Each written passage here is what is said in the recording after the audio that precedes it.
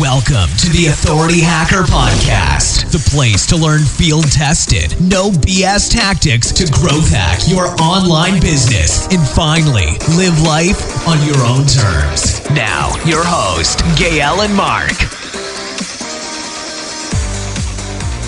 Hey guys, welcome to the Authority Hacker Podcast. Today I'm with Mark. How's it going, Mark? It's going good. Cool. So today we're going to talk about something a lot of people, want to hear about. It's one of these things that people dream of like having, but that's not very sexy to necessarily do. And that's hiring writers to replace you at the writing part of running websites, essentially. And so a lot of people ask us a lot of questions. We have done a comparison post with Perrin where we talk about, the different content writing services available out there. But today we're more going to talk about hiring, people maybe that are not part of a service like Textbroker, for example. So it's going to be slightly different. It's mostly going to be Mark talking. And the main reason why is because Mark's doing all the hiring for us for writers. So Mark, first of all, not necessarily for us, but when should people hire writers and when should they write themselves still, Okay, so the first thing I want to say is if anyone wants to follow along, we're probably going to mention a bunch of sites and whatnot. So the show notes for this podcast are going to be available at authorityhacker.com/68. That will redirect to whatever the podcast page is. And that's why you do the intro usually. Yeah. And the second thing actually is that Authority Hacker Pro, yes, it's coming back. So finally, as we're recording this in April 2017, it's going to be next month. So in May 2017, you will be able to get into Authority Hacker Pro if you sign up to the advanced list at authorityhacker.com/pro. There's always a bunch of early bird discounts and cool stuff for people who are signed up there. So make sure you do that. Yeah. When was the last time we opened it, actually? It was September 2016. So what's that, like 8-9 months ago? Something like that. Just saying, it's not available very often. So if you've been waiting, you definitely want to watch out for that. Yeah. So back to the question, like when should you hire a writer? There's many ways to answer this, and it really I'm not going to cop out of this by saying it depends, but it does depend. I know some people who, for example, are not native English speakers, so they can't really do the writing themselves, so they don't really have much choice but to hire a writer. One thing you and I talk about a lot is doing it yourself first before you outsource it or before you hire people for that role. So for many of our sites, most of our sites, in fact, we actually written content ourselves before we actually go and hire people to do it for us. And that just gives you a kind of like much more deeper feel of what's required and helps you get to know the niche a little bit better. And just there's so many of these like intangible benefits from doing that. It's just a really, really good thing. I think the main advantage of doing that is it helps you build templates, like repeatable formats that you can use. So then you just give that format to your writer, and we give a bunch of these formats in H Pro. Actually, that's part of the course. But then you can just use these formats and just say, here's an example post. You've done it exactly the way you want. You spent way too much time on it usually. But that means that if you can take what you've made like the perfect way and give that to a writer that will do 90% as good as you, then, and you can do that 1,000 times, then you're in a really good position. Whereas if you try to outsource to a writer directly, it's going to be their vision shaping your site, and it's not that they're just paid per hour. They don't care that much. If you just say, here's the keyword, give me a 1,500 word article, even the best writers are going to get something back to you that's, acceptable. But that's really where the difference between good and great content lies, in your ability to sort of shape how that transpires. So Authority Hacker is a good example, right? It's like I wrote it for a year and a half before we got anyone to start writing content. Now I'm basically not writing the blog anymore, although I'd love to write a few blog posts this year. The reason Perrin has a good idea of what's expected is because written so much before, and like he's able to like inspire himself from what we've done. He's bringing his style to it and it's slightly different. But if you compare what he wrote on Niche Pursuits compared to what he writes on Authority Hacker, it's very different. And that's because he had a model to shape after, Yeah. So, like assuming that someone has started the site themselves, they've written the first 10 or, 100 or so articles themselves even. when is the point when you should look into hiring a writer? It really comes down to like a time versus money equation. And that's why I said earlier, it's different. It really depends, different for each site. Generally, when you're making a bit of money, that you can kind of start to support at least part of the budget for content, if not all of it, then that's a good time to write. And that can like free up your own time to do other things, more important things, do more keyword research, look at different types of content, various things like that. Basically, when your time is the bottleneck in the equation, that's when you need to hire a writer, if not a little bit before that happens, because as we discovered in many of our sites, like when we're the bottleneck and it's like really a problem, that's actually when it's also most difficult to find the time to hire a writer. And hiring takes time. It's not just even when someone's trained up, it's not like a one-click, give them the keyword, they'll produce content. You need to manage people, you need to work with them, and you need to monitor it closely. So even it's still going to take, versus you writing it yourself, 10-20% of that time at least, just in management and oversight. That's what most people that never hired people don't realize, right? They think they're going to be able to just spend money and it's done for them. It's rarely the case until you have like different layers of management inside your company, etc., which you're not going to have for a long time, to be honest.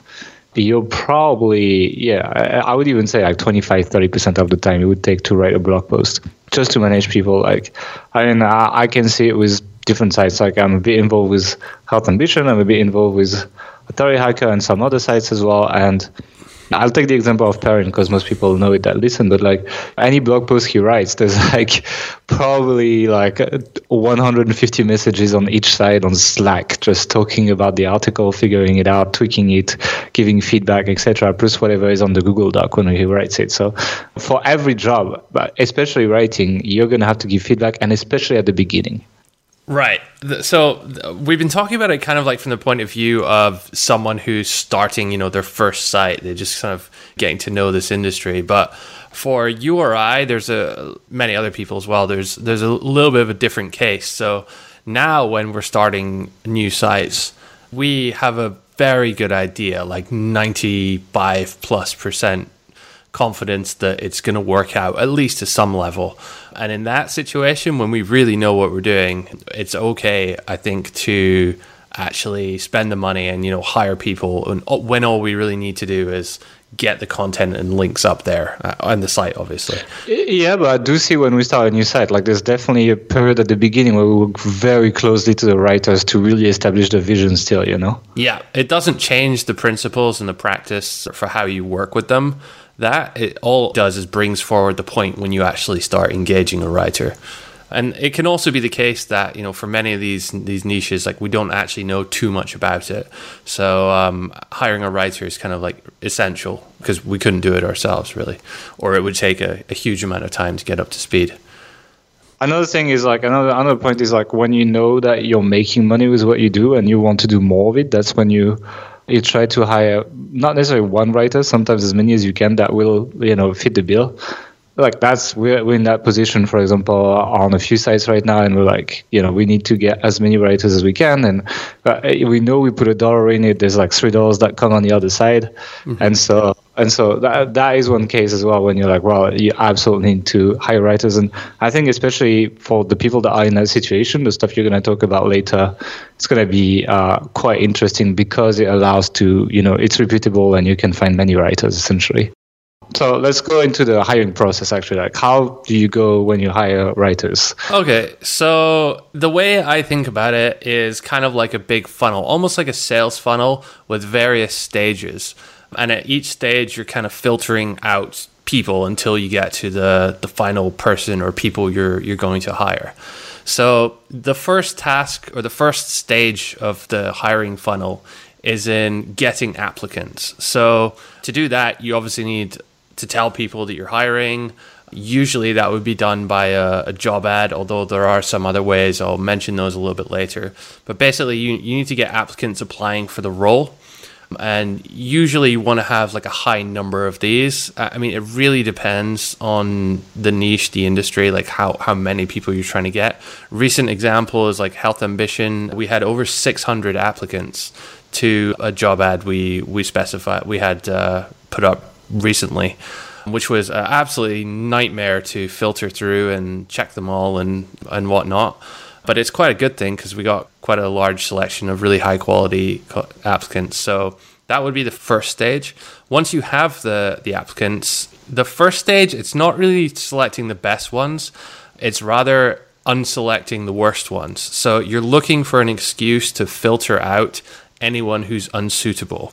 Now, the obvious thing for writers, I mean, depending on where you are, would probably be English ability. So for all of our sites, we hire native English speakers or nearly native English speakers as good or as. some weird French guy to start Authority Hacker. Yeah, right. But it's a really, really important thing. So little details on someone's application, like if they don't start a sentence with a capital I, for example, those things matter for this. It doesn't really matter if they're applying for a, designer role or something, but for a writer role, those are hugely important. So look for that. I mean, it kind of sucks in a way, but I screen for country. So if someone's from the Philippines or India, I would tend to discount them 99% of the time. And that's not because I'm a massive racist or something. It's just because people from those countries, they don't have native English. I'm sorry, but it's true. For their defense, we actually had a really good writer that wrote for some Authority Hacker stuff that did quite well as well. So some of them can be good. It's just much lower chance, That's why I said 99% of the time, not 100% of the time. But you're right on that for sure. So tend to look for US, UK, Canada, Australia, even like South Africa. There are a few other countries like this, but yeah. And then I also look for qualifications. So I don't really care if anyone's been to university or not. In most niches, that really doesn't matter. But you want to look for people who have some kind of writing backgrounds. If they've done this before, they know how to write an article, they have a portfolio, or they can send you some samples. If they don't have any of that, they just, they're an eager individual that needs to make some money for a bit, then they're probably a bad applicant. So any kind of excuse like that, I would get rid of those people or not move those people forward to the next stage. And the third main criteria for the initial part of filtering would be cost. So something which I'll talk about this a little bit later, but in a lot of the application forms I specify, I ask people what their salary is. I ask what their current salary is, because a lot of people, when you ask what their expected salary is, they tend to, depending on which country they're from, they tend to over-exaggerate that massively. So by asking them what their current one is, you get a much more realistic idea. And if someone's like, I currently make $300,000 a year, you could probably discount that person. I mean, unless you're in some really big niche that I'm not aware of, but that tends to be quite a lot. And we will talk a little bit later about how much we actually pay writers to give you an idea. Those are the three criteria. So like English, qualifications, experience, and cost. So after you've gotten rid of that, remember, that's just to get rid of the people who you don't want. Then you should have a pool. How much percentage of the people that apply get off at this stage already? Probably 50 to 70%. It varies a lot. For Health Ambition, it was a little bit higher. For Authority Hacker, it was actually a little bit lower. That's because we emailed the list, though. Yeah. So, I mean, those, I don't know, just higher quality of applicants, I think, overall. So, yeah. But you'd be surprised. You still get some horrific ones in both. It's quite funny. So then, after you've filtered out those people, then you want to then create some kind of way to screen the next group or screen the selected group. And the way I like to do it is have one, sometimes several stages or rounds of the application, and each stage moving people forward who I like and kicking out people who I dislike. And there can be various ways for doing this. A lot of things you're screening for are just little, like simple things like can they meet a deadline? So if you set someone, just asking them a few simple questions, and they have to respond within 48 hours, but they can't do that. Chances are, if someone's not able to respond to an interview or to a job application process within 48 hours, they're not going to be that responsive of a person in general, and maybe you don't want to hire them. I tend to want to work with people who are, online all the time and checking their email and that kind of thing. So that's why it's quite important. At that stage, also, I mean, depending on the situation, I sometimes ask people to write test pieces. So it could be a full article. Sometimes it could be to correct something, or sometimes it could be just to write, 2 or 3 paragraphs about a specific topic, which I know that they'll need to understand the niche in order to really get. This kind of overlaps a little bit with the next section, but basically the goal here is to filter down to get the people who really want it. Again, at this stage, you can screen for things like motivation and who really wants to work for you. It's always a good thing to check for. So once we're at this next stage, we're looking at actually getting them to write something. And again, it could come into the previous stage or not, but yeah. So depending on the platform, like whether it's Upwork or ProBlogger, or I'll mention some of the others as well, but I'll either pay people to write a test article, or if we're well known, such as like for Authority Hacker, I'll just ask them to do it for free. And it's not an article we're going to publish on the site. The purpose of the test article is you give everybody the exact same article. Yeah, we have so many of that test article. Yeah. We're not going to use it again, so I guess I'll say it now. But for Authority Hacker, for example, we asked everyone to do a review, 1,000-word review of Thirsty Affiliates, which is a WordPress affiliate plugin. It's free, so anyone can use it and anyone can try it out and test it. So we asked them all to do that. And that way, it's just really easy to compare everybody equally. Because, if you give people different topics, some can be easier to write about than others, just depending on the luck of the draw. So it might not really be fair.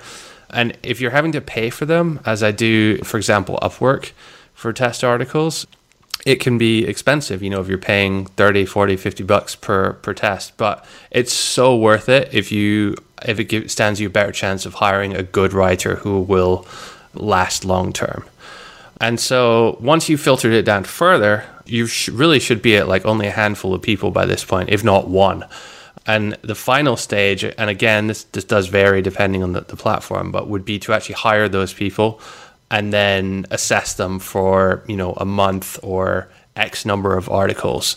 But during that early stage, it's absolutely okay. If people don't work out, or you just don't click with them when you're working together, then get rid of them. But it's better to have these kind of mistakes and stuff early on than to work with someone for 6 months, then like start hating yourself about it. So yeah, but to temper that a bit, I want to say that it's also normal that people have an adaptation time when you hire them. So you also want to give them some time. And I don't know if he's going to be happy if I say that, but like, for example, Lewis on Authority Hacker, like we didn't publish a single word of what he wrote in the first month. Like he had to rewrite everything over and over for like 5 weeks, right? Mm-hmm. Now he's working out to be like really, really good, So it just shows that while there's definitely a probation period for people, you also need to give them some time, and you need to expect to give them some training as well, because even though the hiring process is very extensive, these people still need to learn a whole new job, especially if you have a very precise style like we have for a lot of things, even on Health Ambition and stuff. Like our articles are all structured the same way and so on, and it's very, very precise, and you need to be willing to invest a little bit in people as well. Like you need to kind of have that eye for potential, basically, rather than... I think it is quite obvious, like if someone isn't doing exactly as you want on the first try, that's like really normal. It's just very rare for that to happen. But what to look for is like how they react when you tell them to rewrite something from scratch. Like, are they like furious at you and like, or I don't want to talk too much about it because he's going to write the show notes for that podcast. So, yeah. But no, I mean, like it's all part of a learning process. And for example, with Lewis, one of the things I said when we hired him was like, it's good. The first month is going to suck. Gail's going to delete stuff and you're going to have to write it from scratch, all that. So he was well prepared for that, and he handled it very, very well. So he got exactly that, Okay, so that's basically like the overall process, just to give you kind of an idea. And I'm going to go into a little bit more detail about some of those parts and share some of the tips we have on how to do that. In the next section as well, I'm going to mention some of the sites we use to hire people. So let's jump in. Okay, so the job ad first. Yeah, right? so the job ad is crucial. if you write a good job ad, you'll get something like 10 times more applicants than a bad job ad. I showed an example of this. I forget. I think it was an Authority Hacker Pro. It was a webinar, I think. There was basically 2 examples of health site writer job ads. One was badly written and one was well written. And you can see in Upwork how many people applied. And the one which was well written had 10 times as many applicants. And it was similar pay, similar sort of setup, all that. So this is really important to get applicants in at the top of your funnel. The way I always like to start a job ad is, first of all, to introduce yourself. So, hey, I'm Mark, one of the founders of Health Ambition, yada, yada, yada. That kind of like explains a little bit about you. For something that's really crucial in there, it's really subtle as well. You're actually telling the applicant your name. So if you see applications come in, dear sir, madam, or hi there, then that's actually like, I discount a lot of those people really quickly. I like how we do that for outreach, but we expect people not to do that when they talk to us. Yeah, well, it's true, because like, if you're applying for a job, it's much more of a specific thing. Yeah. Like, you want them to have paid attention to your job ad. If they're just copying and pasting the same application cover letter over and over again, how much do they really want your job, So I like to introduce myself by name and give a little bit of info about like the site. In the case of like Health Ambition, I'd maybe talk about like how many readers a month we get, because it's quite high, or how long we've been established for, or something like that.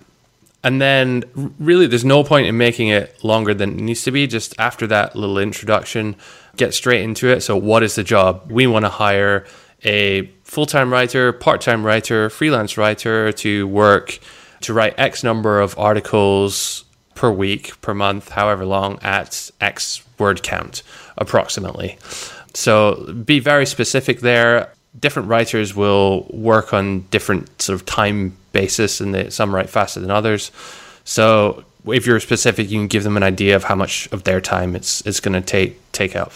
Most people would probably be working on like hiring people on a like per article or for X number of articles, rather than full time or part time. So again, try and be specific on that. But the next section would be talking about what kind of person you're looking for. So we've introduced ourselves, we've said what the job is, and now we're saying who we want to hire. So if there's anything specific here which is related to your niche, that's really important. So if you're, for example, in the health niche and you're doing reviews of juicers, you might need someone who has their own juicer at home, or can make their own recipes or something like that. So if there's any like technical specifications there, then you need to say that.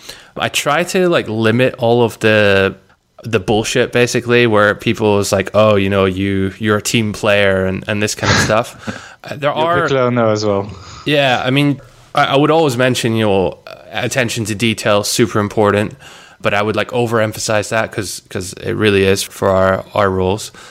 I mean, writers see like dozens of job ads, so if you can like be as clear as what you want as possible, then they really appreciate that, I find. So I tend just to have that in like bullet points, maybe like 4 or 5 bullet points, and then finish off by giving them an application process. So sometimes I've tried it both ways. I've had Wait. I see the notes you say, if they have Apple gears, say so. What does that mean? Oh, no. So just saying, like, if you're doing a tech site, for example, and you're reviewing Apple products, you're going to want to have, like, an Apple fanboy. You're not going to want to have a PC nerd. I thought that was another hate crime against Apple customers, No. We're equal opportunity employers when it comes to Apple versus PC here. So the final point of the application process is give them a way to apply. I've tried both ways with like having applicants send you their resume and cover letter. I've also tried making application forms. Now, for many types of roles, having a resume is useful. I think for writers, it's, at least at the initial stage, it's kind of useless for a number of reasons, because you're essentially comparing people based on their ability to write a resume, versus, which is not the actual task or really that relevant to the ability to write, an article in your specific niche. Like, resume writing is a skill in itself, and I don't think I just don't think it's worth going through them all. Plus, it takes a lot of time. and you always get like different formats, and you can never figure out quite. I don't even read them actually. Want. So that's why I've moved more and more these days into having an application form. I use Google Forms. You can, which is free. You can use, Wufoo or any of these form builders, Gravity Forms if you want. And that way I make everyone answer the same questions, and it's much easier to compare people directly. So the 4 areas I'm looking, 4 bits of information I'm really looking to gather, or 5 really. One is like who you are. So, your name, where you're from, where you currently live. That's important because, where you're from is again, it's to do with like the English thing. And where you live at the moment, if someone's in the other side of the world, time zone can be a bit of an issue. So that's something I like to screen for as well.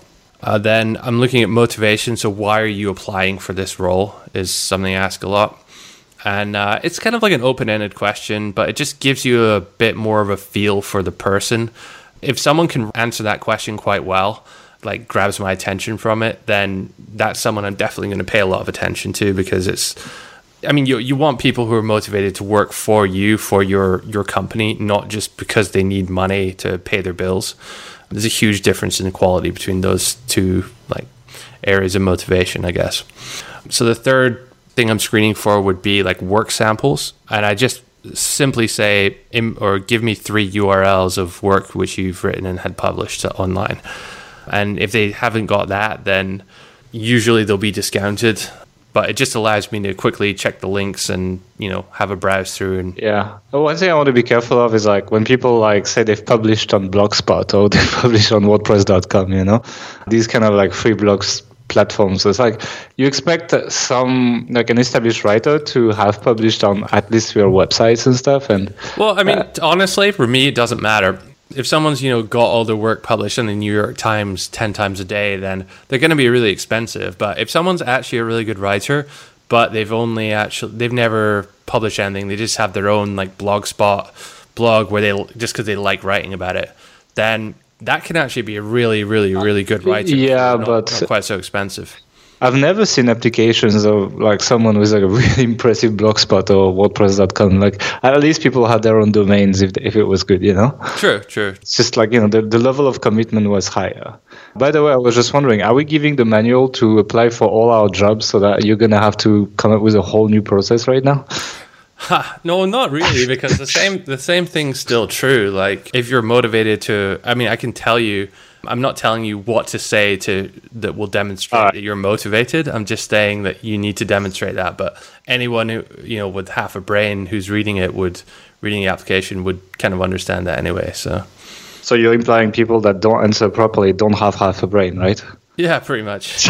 Okay, just asking. Like third or fourth thing, I lost count now, we're looking for is like availability. So you want to see, like, this is especially true if you just want to hire someone, for a couple of articles a week. Like, what other jobs do they have? Like, are they a full-time freelancer with many other clients? Do they have a full-time job and they're working for you in the evening? That's not really a good position to hire from, because those people tend to get busy and like drained from their job. So you want someone who's kind of focuses on writing, usually at least. So that's another thing to screen for. And the last thing would be what their current salary or their current rate would be. So you want to check that, again, because you want to hire people who you can afford. We'll talk about pricing in a little bit, but there's no point in wasting their time or your time if they're too expensive. Or similarly, if I've never really had too many situations where a writer's been too cheap, although that might be a little bit of a red flag right there. It tends to be if writers underprice themselves, then they may get offers elsewhere, or very quickly they'll ask for increases. So yeah, just be aware of that. But I think asking for what they make at the moment is a good thing. And especially with writers, they really should know what this is, because they're freelancers at the end of the day. They have to set their rates and whatnot. Although I have found that there's really not that much of a linear result or comparison. I'm not sure the right word is there, but between how much someone charges and how good their writing is, it seems to be quite random after a certain point. The really cheap ones, they're usually pretty bad. But like, yeah, once you get above like, I don't know, like 3-4 cents per word out maybe, then that's when it's like, it seems to be more based on what people's perception of themselves is rather than like anything else, or where they live. Yeah, I mean, that's true. I mean, I haven't been able to find like a consistent way around this, to be honest with you. It's just when you have someone say, oh, I charge 50 cents a word, take it or leave it, with like a bit of an attitude around it. I mean, 50 cents a word is way too high for a start. But yeah, I don't know. Don't know where I was going with that, but yeah. Okay, that's fine. What's the next point? Okay, so I mean, that's basically it for the job ad. But now, so where do we post that job ad? Like, how do we get applicants? Because I think a lot of people will probably struggle with that. Yeah, so if you want to know the actual places currently where we hire from, it's Upwork and ProBlogger. And we've tried a few others in the past. They haven't worked out. I'm going to talk about Upwork and ProBlogger first. So Upwork, I mean, most people probably know that by now. It's a freelancer hiring platform. It's the biggest one in the world. It's not really built for writers because you either do hourly contracts or fixed price contracts. You can't do, X amount per word. So it's a bit kind of awkward, and you have to do kind of milestone payments and release those via escrow and stuff. So it's a little bit complicated, but it's free to post a job ad on there. So that's a really good place to start. And if you write your job ad well, follow the guidelines I said, it's really good. And you can really get a lot of applicants. I mean, we consistently get sort of 40 to 70 applicants for jobs for Health Ambition on Upwork. Yeah, but doesn't Upwork take a large commission now? Didn't that change? I mean, Upwork takes 15%, although I forget the metrics. Like, the more you work with them, the cheaper it gets on one contract. But honestly, like, to get a good writer, it's worth it. I mean, a lot of people, like, I don't think we've done it. Maybe we have. A lot of people move people off of Upwork at future dates and stuff. Check the terms and service for all that legal stuff. But it is a good place to find writers. It's free to advertise. If you're starting out, I would tend to start there. Mm-hmm. Yeah, they have like a pretty smooth like workflow system as well. So you don't have to build your own application forms. It's all done within the tool. You can hire people in there. All payments are automatic, which is a big thing for writers. They appreciate like a bit of security around that. So yeah, I would start there. Where we also we've looked at a lot more recently actually, is the ProBlogger jobs board. And I think it's ProBlogger.com now, or is it still .net? I forget. Let me just check, actually. We'll put it in the show notes. ProBlogger.com/jobs. Yeah, so they're pretty good. In fact, they're really good. They're quite sort of high end.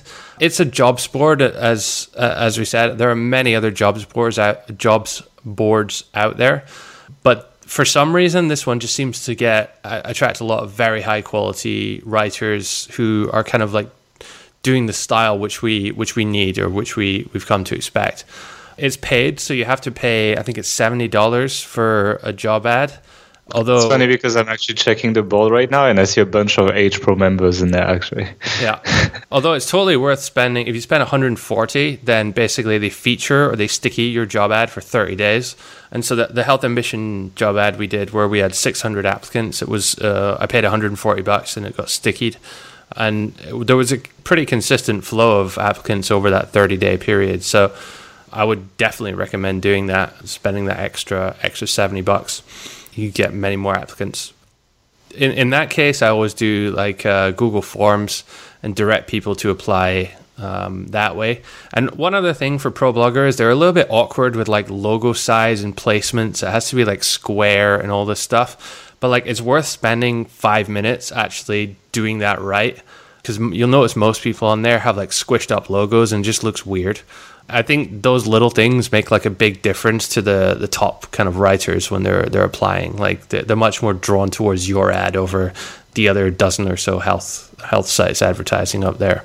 So yeah, those are the two which we currently use. We have used others in the past. We've used TextBroker, TextBroker is like a writing platform specifically for ordering content. I think it's actually like one of the biggest in the world, or the biggest in the world. Yeah, they're really big. It's good. It's decent. You can get sort of variable quality from it, though. They have fixed pricing, and the pricing is very good, actually. It's 2.4 cents per word for the 4-star, which is kind of like good enough. But then it jumps to 7.2 cents per word for the 5-star, which isn't really that much better from my experience. I mean, I built a whole case study site for the authority side system with TextBroker. Actually, I really wanted to make it like people would do it. And we recommend beginners use TextBroker just because it's very easy. But what I did is, at the beginning, I put my briefs just on a general open order thing where anyone can pick it up. Then whenever I got a really good article, I'd literally tip that guy like $20, $30. And I was like, hey, I got more. Can you finish quick? And I'll send you another $30, Mm-hmm. And because the price per word is really low anyway, it's like it was still very cheap because, I outsourced like 50 pieces of content to that guy. But like the fact that I was like, hey, if you finish this by this date, I'll tip you. Then he was really onto it, And so that worked pretty well for me. Like, I mean, I'm not going to say the content is like super stellar quality, but it was a way to lock in the quality of like one guy that I liked, essentially. Yeah, I think that's the key with TextBroker is actually like building your team within the platform. Because if you keep sending out, if you keep getting different writers each time, you can't really get past that initial like training phase that we talked about earlier. It's one of these things where you need to tip as well. It's like, it's a low price per word and writers don't get paid much. But, like if you hired on Upwork, you'd probably pay more. On ProBlogger, for sure, you would pay more per word, Yeah. So you need to be willing to just, take up some of that price difference and use it as bonuses for your writers to keep them motivated. And I think that's the way to get pretty decent quality from TextBroker. Yep. So one other way which we've used in the past as well for one of our sites, and this worked really well, is just actually reaching out to writers personally. Not just writers, but bloggers as well. So I forget exactly what they were, but it's something like niche, like so if it's like juicing plus, and then in inverted commas, hire me, or juicing plus writer plus hire me, or juicing plus blogger plus hire me. If you type that into Google, you can find loads and loads of writers who have their own WordPress sites and are blogging away, but maybe not making very much money from it, and want to pick up some work actually writing. And you can find some really, really good writers this way, and many of them don't even they're not really aware of like the whole freelancer marketplace or anything like that. So you can get them very good writers before your competition can at like a pretty decent rate as well. So I definitely recommend trying that out if you want something a little bit different. It can definitely be a good way to go. And I guess the same is true for any kind of like influencer. So like I'm not quite sure, like maybe you can tell me the story. Like how did you hire Perrin? How did I hire Perrin? I knew him already, to be honest. Mm-hmm. So that's how, like, I got to know him from God, some people are going to hate me for talking about this. I got to know him from the Niche Pursuits podcast when we did it. But the thing is, like, his work with Spencer, like, was going to end anyway, right? It's like not like I poached him away or something like that. Mm-hmm. So it's more like it came at a time when, Spencer sold Longtail Pro and a bunch of stuff, and shifted more towards AVA and so on. And Perrin was more part of that niche side stuff that he does, but not as much anymore. And so like it was a mutual agreement between them, and we had been talking for a long time, so it was pretty easy. Perrin was doing well with his hip-hop, but he wanted to reinvest aggressively, so he didn't want to use the money to leave, etc. So that's how it came, basically. Okay. So I mean, like the people in your personal network, like people who you know through just being in the industry, you'd be surprised. Like quite a lot of people over time will end up like looking for work. So it's quite hard to quantify or give a specific strategy for this, other than like reach out to your personal network or approach your personal network. But it really can work in some cases. The last way, which I would say, is you can try an agency. I've never had any success with any of them. The reason being, I mean, you get good agencies and bad agencies, but at the end of the day, all a writing or a content agency or any kind of marketing agency is doing is they're acting as a middleman between you and the writer. So if you know these strategies and follow the tips that you're listening to in this podcast, then you're essentially doing almost exactly the same as what anyone from an agency is going to be doing. Just you're doing it yourself, you're doing it direct. Okay, maybe you make a few mistakes the first time you do it, but you can definitely undercut them because, they have to add in their own profit margins and that in there too. So that's why we differ from Perrin, actually, because Perrin does use an agency. Yeah, he does. But yeah, I'm pretty glad. I mean, we tried the same agency. I'm not going to mention them, but it didn't work out so well for us. But there you go. It is what it is. If you're starting, though, like, honestly, go to Upwork, or really, really, if you're starting, go to Textbroker. But for the more higher end stuff, ProBlogger is probably the way to go. So yeah. Okay, so how much should you pay people? So I am going to give specific numbers in a second. As I said before, I just want to say that there's no exact amount you should pay people. This is a free market. It's kind of like heavily reliant on supply and demand. There is a huge supply of writers out there. As a result, I think some of them charge way too much money. And I think some people pay it just because they're not aware of how many writers there are out there.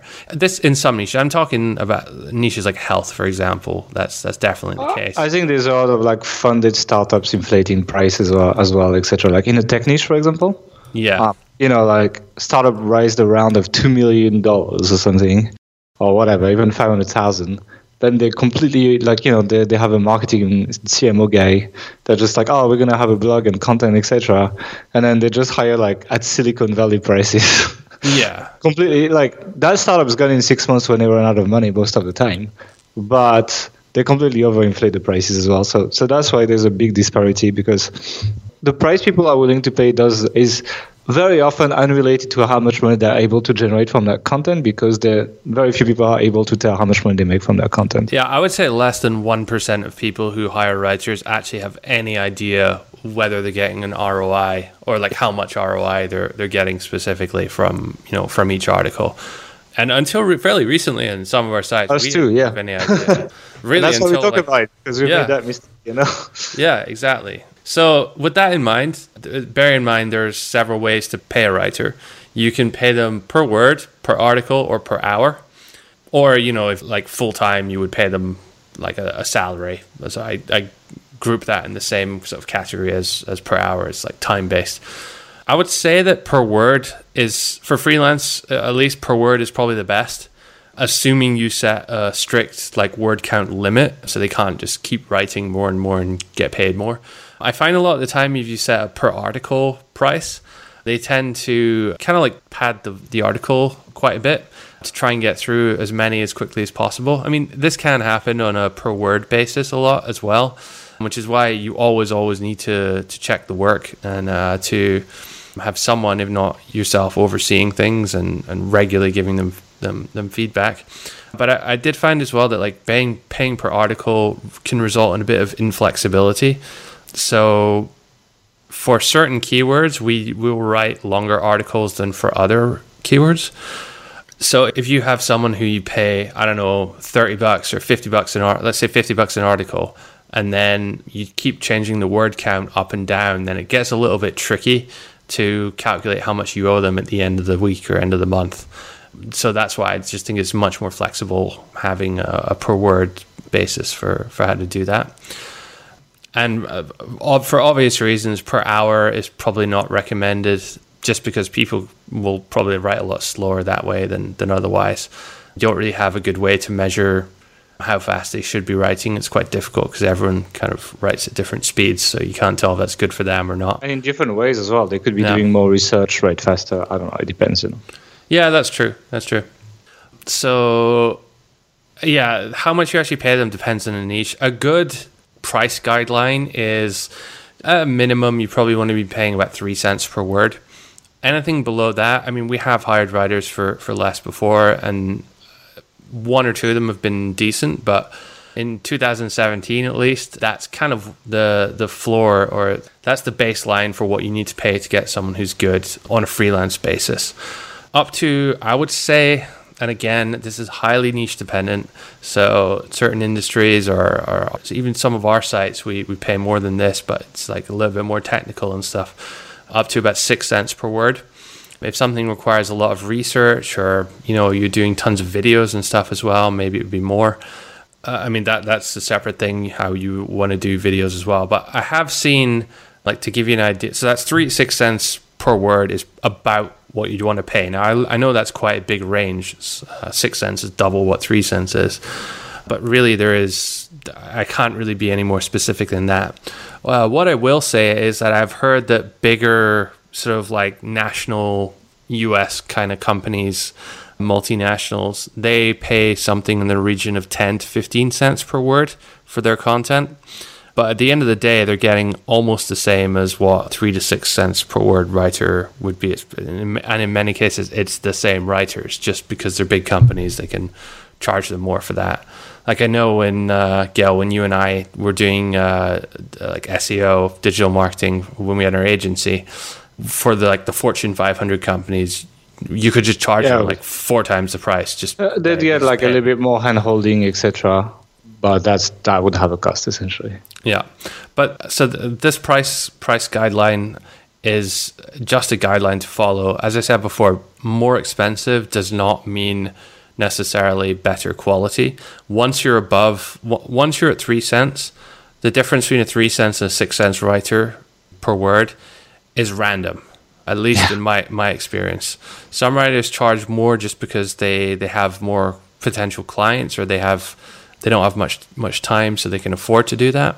It's like a supply and demand thing. Some charge more because they genuinely are better writers, and some charge more just because they decided that's how much they want to charge. Because they're there to ask, actually. It's like, that's it, Yeah, because people are willing to pay for it. So, your mileage may vary on this. If you want to share what you're paying for writers, or if you have some cheaper, or you decide to pay much more for some reason, then do leave us a comment. Let us know. I'm really curious to see what you guys. authorityhacker.com/68. That's where you can go leave a comment. Yeah. But the other thing I also want to talk about, I know this is like 52 minutes, so this is going to be another long podcast. There's one more thing I want to talk about is like who to hire. So I talked about the recruitment process, or the filter. But there's like a kind of a decision that you need to make after you've gotten lots of information. You've seen test articles, you filtered it down. It's like, which of those people do you hire? The best advice I can give for that situation is just trust your gut. There's a really famous experiment that was done, and it might sound irrelevant, but it's actually applies quite well here.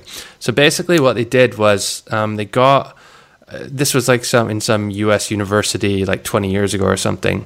It was a double-blind experiment, and they got 2 groups of students to come in, and all they had to do was pick a piece of art off the wall, and they could take it home. Now, Group A just got to pick anything they want and take it home. Group B, they had to say why they picked that piece of art. And the real experiment was actually done 6 months later, when they surveyed them all, and they said who still has that piece of art on your wall now. And the people that didn't have to justify it to the experiment giver had it for much longer. Like 80% of them had it the full 6 months, and about 80% or something like that of the people who did have to justify it no longer had that art on the wall. And the reason for that is there's something in the human brain about the way you justify certain artistic or qualitative things, which is just not really very easy to do. Now, why is this important for hiring writers? Is because there's not really any hard and fast rules about like what makes good content. It really comes down to you and your like observation of that. Now, obviously, you can say if someone's missing deadlines, or their grammar and spelling is bad, then that's obvious. But what's the difference between someone like 2 people who meet all those criteria and have high motivation and everything else and whatnot? What's the difference between their content? It's very hard to quantify, and it can be very hard to give feedback to people who apply. I'm trying to do that at the moment. It's quite difficult to actually explain why we chose one person over the other. But really, just trust your gut and go with that. It's the best decision-making process you can go through, at least in my experience. Do you have anything to add for that? Not really. I think you went quite deep into that. I think we should wrap it up with the tips to basically make the whole thing work better that you had. Okay, so I mean, the first thing is, before you even consider hiring a writer, is to template your content. So if you're doing a lot of reviews or specific kinds of content, question posts, things like this, which are consistently happening. Like make content templates, break down, okay, this is the introduction, this is this part, what goes there. So, and once you've templated that, you'll find it much easier to like scale your content production. If you're an Authority Hacker Pro member, we have a full blueprint. I think it's outsourcing content. Yep. What's it called? Outsourcing content? It's creating and outsourcing high quality content. Yeah, so all of our blueprints are in there, so our templates are in there rather. So go and grab those. So the second thing is, the second sort of pro tip would be to get as many applicants as you can, like spend money on the application process, because an extra $100-$200 here or there is totally worth it when you've been working with a good writer for even a few months' time. You get that return quite quickly. Yeah, I'd even argue that if you're not ready to spend that money, you're probably not ready to hire someone. True. Like it's gonna cost money to hire someone. It's gonna cost time too. So if you're not ready to, if it feels like it's not right, then maybe you're not at the point where you should hire someone, or maybe you're at the point where you should use text broker and that kind of stuff. Yeah. So how that manifests itself, if you're using ProBlogger, pay the $140 for the highlighted premium featured job ad. If you're using Upwork, hire 10 people or 5 people and to have them all do one paid test article. You'll just get a lot better throughput in your job ad there. When you are working with people, once you have made that hire, as Gail said, like expect that there will be that onboarding, that training, that back and forth like time. They're not going to be perfect straight away. Make sure you do check their work consistently, or if you can't do that, hire an editor who can do that, acts as a sort of like check and balance in the content creation process. Yeah, that's how we have an on-house ambition. Yeah. One thing that's worth mentioning as well is, if you think about it from the writer's perspective, it takes a lot of time to find new clients, to go through the application process, to onboard, to just search for new job ads and all that. And anytime they're doing that, it's time they're not making money. So if you have a big website, or you've been going a while, or you can be very consistent in what you're ordering from them, then it's a good thing to do in your job ad is to sell them on that consistency. So that's why for the Health Ambition one, I say, we've been going for X number of years. We want to order this amount of articles every single week consistently. And they know it's kind of like a bit more of a sure thing. A lot of clients will say like, oh yeah, I want to hire a writer, and then they'll have all this content ready to order. They'll order some, and then they won't check it for 2 weeks. Therefore, there'll be a gap before when they're ordering the next amount, and it's just a little bit inconsistent for the writer in terms of how much money they're making regularly. So if you can offer that or sell them on that, then it can attract a lot more writers as well. And yeah, that's pretty much it. That's it. That was pretty short. Brain dump on hiring writers, I think. That was a little short. We're sorry, guys. Like, we'll be a little bit longer next time. But we're gonna wrap it up, and I'm gonna remind you that Authority Hacker Pro is launching soon, and we haven't launched it for like 8 or 9 months. So if you want to hear about it, at least about the launch, if you want to have more information, even if you're not sure, you can sign up to the early bird list on authorityhacker.com/pro.